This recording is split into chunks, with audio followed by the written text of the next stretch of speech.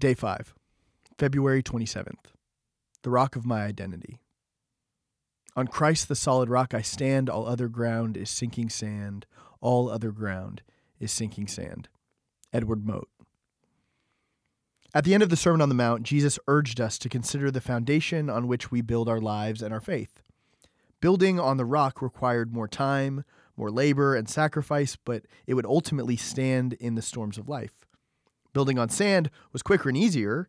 It was convenient and less expensive, but when tough times came, it couldn't support the structure. The building would be washed away. Such is the rock of our identity. How do we see ourselves? Do we follow the customs and values of the world? Or is our identity rooted in Christ? He is the rock that will enable us to stand in the challenges that we face throughout life. When our identity is rooted in Christ, we know how valuable we are. We know that we are created in the image of God and that God's love for us is unfathomable. When we accept Christ as our Lord and Savior, we're given a new identity. We become a, quote, chosen race, a royal priesthood, a holy nation, God's own people, in order that you might proclaim the mighty acts of him who called you out of darkness into his marvelous light. 1 Peter 2:9. Several years ago, a little boy named Eric was baptized at his church. During the ceremony, his pastor took the little boy in his arms and traced the cross on his forehead using a special anointing oil. Following worship, Eric's family celebrated with a big backyard party. Family and friends ate burgers and chips and played volleyball under a summer sun.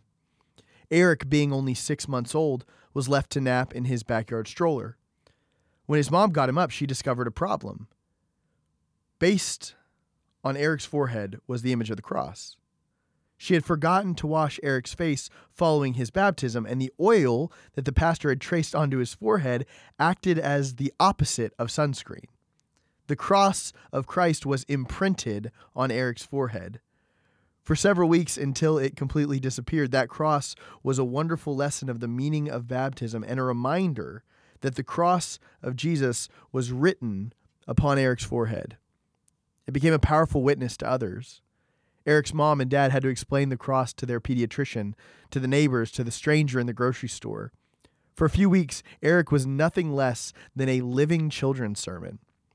His identity was clear. Is ours?